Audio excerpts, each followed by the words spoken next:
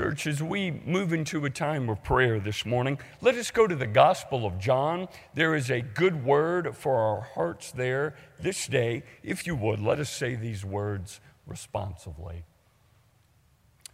Then Jesus said to those Jews who believed him, "If you abide in my word, you are my disciples indeed. And you shall know the truth, and the truth shall make you free." Amen and amen. Church, let's go to the Lord in prayer. Heavenly Father, in the name of Jesus Christ, oh God, as we turn our hearts to you this morning, let us remember, let us embrace our own disobediences, oh God. For we fall short, Lord, we fall short of your grace and of your glory. Lord, we sin and rebel against you. And for that, oh God, in the name of Jesus Christ, forgive us. There's a lot that your word says about disobedience. And Lord, we claim it, we know it. We may sweep it under the carpet. We may, in fact, try to process it like it doesn't even exist. But it's real, oh God. And in faith this morning, we give our disobedience unto you. In the name of Jesus Christ, oh God, forgive us, purify, Lord, our hearts. Eternal and almighty God, to you is due all praise and thanksgiving. You are a gracious, loving God. We put our trust, Lord, in our own efforts oftentimes, and not, Lord, in your grace and truth. So we value, oh God, what our culture offers, not the clear teachings of Scripture. So forgive us, oh God, of our idolatry. Help us to live as your Son's disciples, to the glory and honor of your name. And we ask this now through the powerful name of our Lord and Savior, Jesus Christ, who gave us the Lord's Prayer, praying together now. Our Father, who art in heaven, hallowed be thy name. Thy kingdom come, thy will be done, on earth as it is in heaven. Give us this day our daily bread, and forgive us our trespasses, as we forgive those who trespass against us. And lead us not into temptation, but deliver us from evil. For thine is the kingdom, and the power, and the glory forever. Amen and amen. Church, if you would, forgive my voice this morning. It's raspy. There's probably something in the air. Also, my kids have a habit of sneezing in my face, too. So forgive me. It's just my voice, I promise. So bear with me, if you would. The Word of God still needs to be proclaimed. Praise be to his name. So what I'm going to do now is go to the word from the Old Testament, 1 Samuel chapter 13, verse 5 through 14. This is a wonderful, wonderful text. Hear now these words. Then the Philistines gathered together to fight with Israel, 30,000 chariots and 6,000 horsemen, and people as the sand which is on the seashore in multitude. And they came up and encamped in Michmash to the east of Beth Aven. When the men of Israel saw that they were in danger, for the people were distressed, then the people hid in caves, in thickets, in rocks, in holes, and in pits. And some of the Hebrews crossed over the Jordan to the land of Gad and Gilead. And as for Saul, he was still in Gilgal, and all of the people followed him, trembling. Then he waited 7 days, according to the time set by Samuel. But Samuel did not come to Gilgal. and the people were scattered from him. So Saul said, "Bring a burnt offering and peace offerings here to me." And he offered the burnt offering. Now it happened, as soon as he had finished presenting the burnt offerings, that Samuel came, and Saul went out to meet him, and he might even greet him. And Samuel said, "What have you done?" Saul said, "When I saw that the people were scattered from me, and that you did not come within the days appointed, and that the Philistines gathered together at Michmash, then I said, the Philistines will now come down on me at Gilgal, and I have not made supplication to the Lord. Therefore I felt compelled and offered a burnt offering." And Samuel said to Saul, "You have done foolishly. You have not kept the commandment of the Lord your God, which he commanded of you. For now the Lord would have established your kingdom over Israel forever. But now your kingdom shall not continue. The Lord has sought for himself a man after his own heart, and the Lord has commanded him to be commander over his people, because you have not kept what the Lord has commanded you." Church, this is the word of the Lord. Thanks be to God. Amen and amen. So, church, as you and I are very, very aware, the Word of God says a lot about disobedience. And I want you to take a look at this listing of scriptures that specifically address disobedience. Take a look at this just for a moment. Over 50 verses in the Word of God speak about disobedience. And here's the thing that we all need to know and recognize and affirm, and that is any time that there is a relationship between two people, anytime that there is a relationship between man and God, there is always potential for what? Disobedience. Disobedience. Disobedience, as a matter of fact, runs absolutely rampant. Then and now, disobedience is flooded in our society. Let's just take a look, just real quick. Let me go back to the book of Genesis just for a moment. Let me just highlight something for you here, okay? In the very first chapter of the book of Genesis, God created creation, and then he created man. It only took until chapter 3 in the Word of God, in the book of Genesis, for what to happen? Disobedience. Disobedience in that Adam and Eve were tempted, and it is the fall then of man. Man disobeyed God. Listen to this.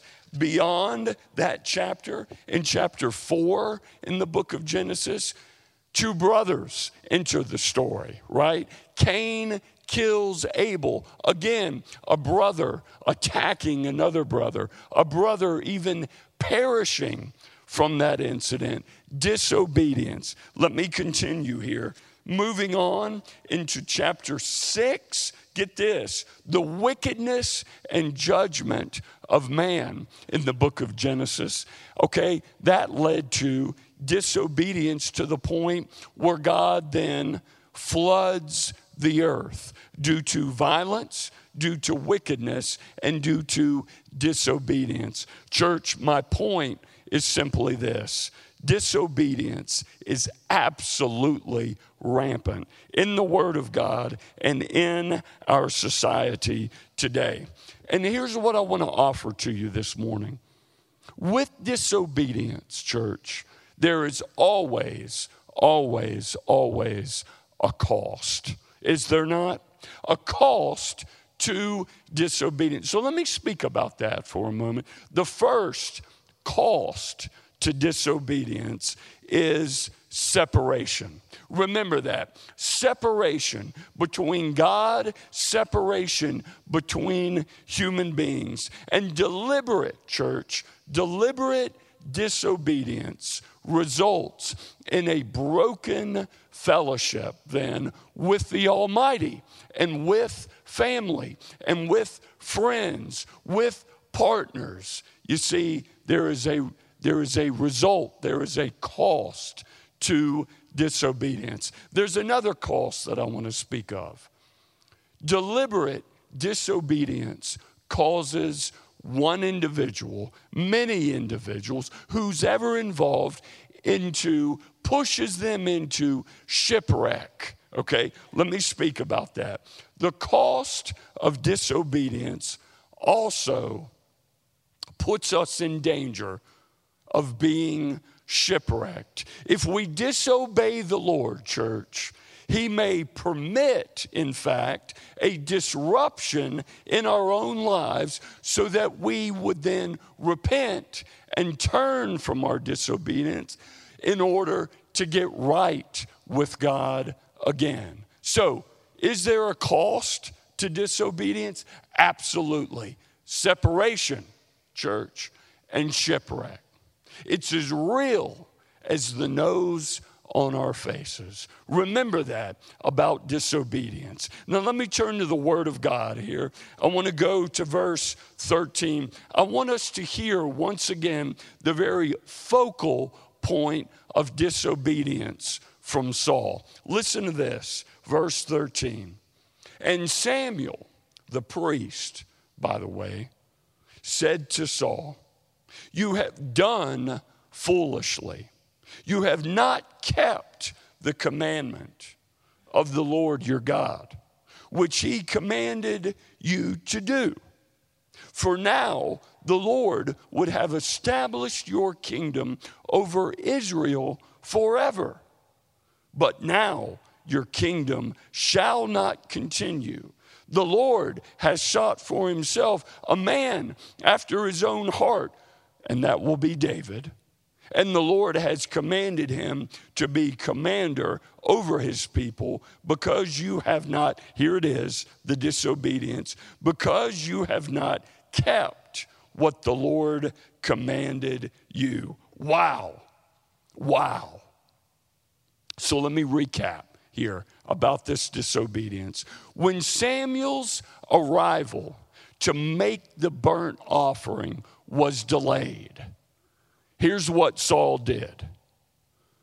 He got fearful. You see, he got anxious. His knees began to knock. Things were crumbling, church, and he gave into his own fear. He gave into the fear of people and his very moment unraveling right before him. And Saul then felt compelled to go against the commandment and offer the burnt offering himself. And Samuel then calls him on it once he sees him.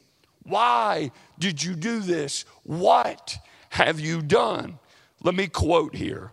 Saul, church, had a choice to make, just like you and I, each and every day. In the home, in the workplace, in society, we have choices to make. Saul, church, had a choice to make. He could sacrifice, listen to this, he can sacrifice the truth to do what he thought was best to preserve and promote unity.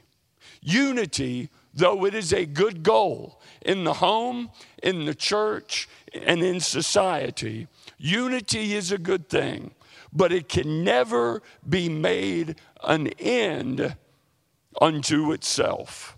To justify, church, not obeying God's instruction in other areas of life. Did you hear that? Let me continue. Saul, church, would have been much better off. He would have been much better off letting the people go, letting them flee out of fear. while Saul stood up for what is truth.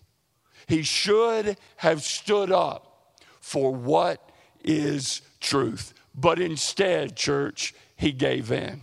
Did he not? He gave in to pressure. He gave in to his own angst. He gave in to his soldiers' fear and anxiety, and thereby resulting in a very deliberate and egregious act of disobedience. Now, let me turn to verse 11 and 12. Listen to this here. Very important. Samuel says this, "What have you done? What have you done, Saul?" Saul said, "When I saw that the people were scattered from me, and that you did not come from within the days appointed, and that the Philistines gathered together at Michmash, then I said, the Philistines will now come down on me at Gilgal, and I have not made supplication to the Lord.